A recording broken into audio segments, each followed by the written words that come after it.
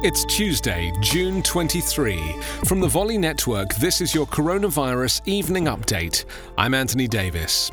Dr. Anthony Fauci says he remains cautiously optimistic that a coronavirus vaccine will be ready by the end of this year or early 2021.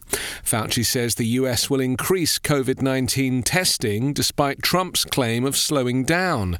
He said the country will be doing more COVID-19 testing, not less, hours after Donald Trump insisted he was serious when he called for testing to be slowed down. A vaccine may not work well in older people who are most at risk of becoming seriously ill and dying from the disease, which may mean immunizing others around them, such as children, according to scientists. England is to reopen pubs, restaurants and hotels on July 4th. Members of two different households will be able to drink or dine together as long as they stick to physical distancing guidelines, as the Prime Minister confirmed the 2-metre rule will be dropped in favour of a 1-metre plus approach.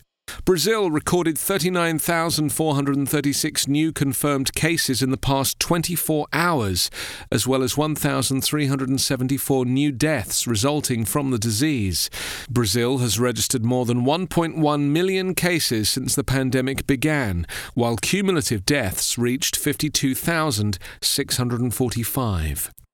European Union countries are prepared to block Americans from entering because the United States has failed to control its epidemic, the New York Times has reported.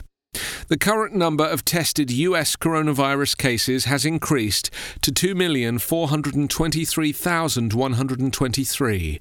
123,472 people have died. Coronavirus Update is part of the Volley Network.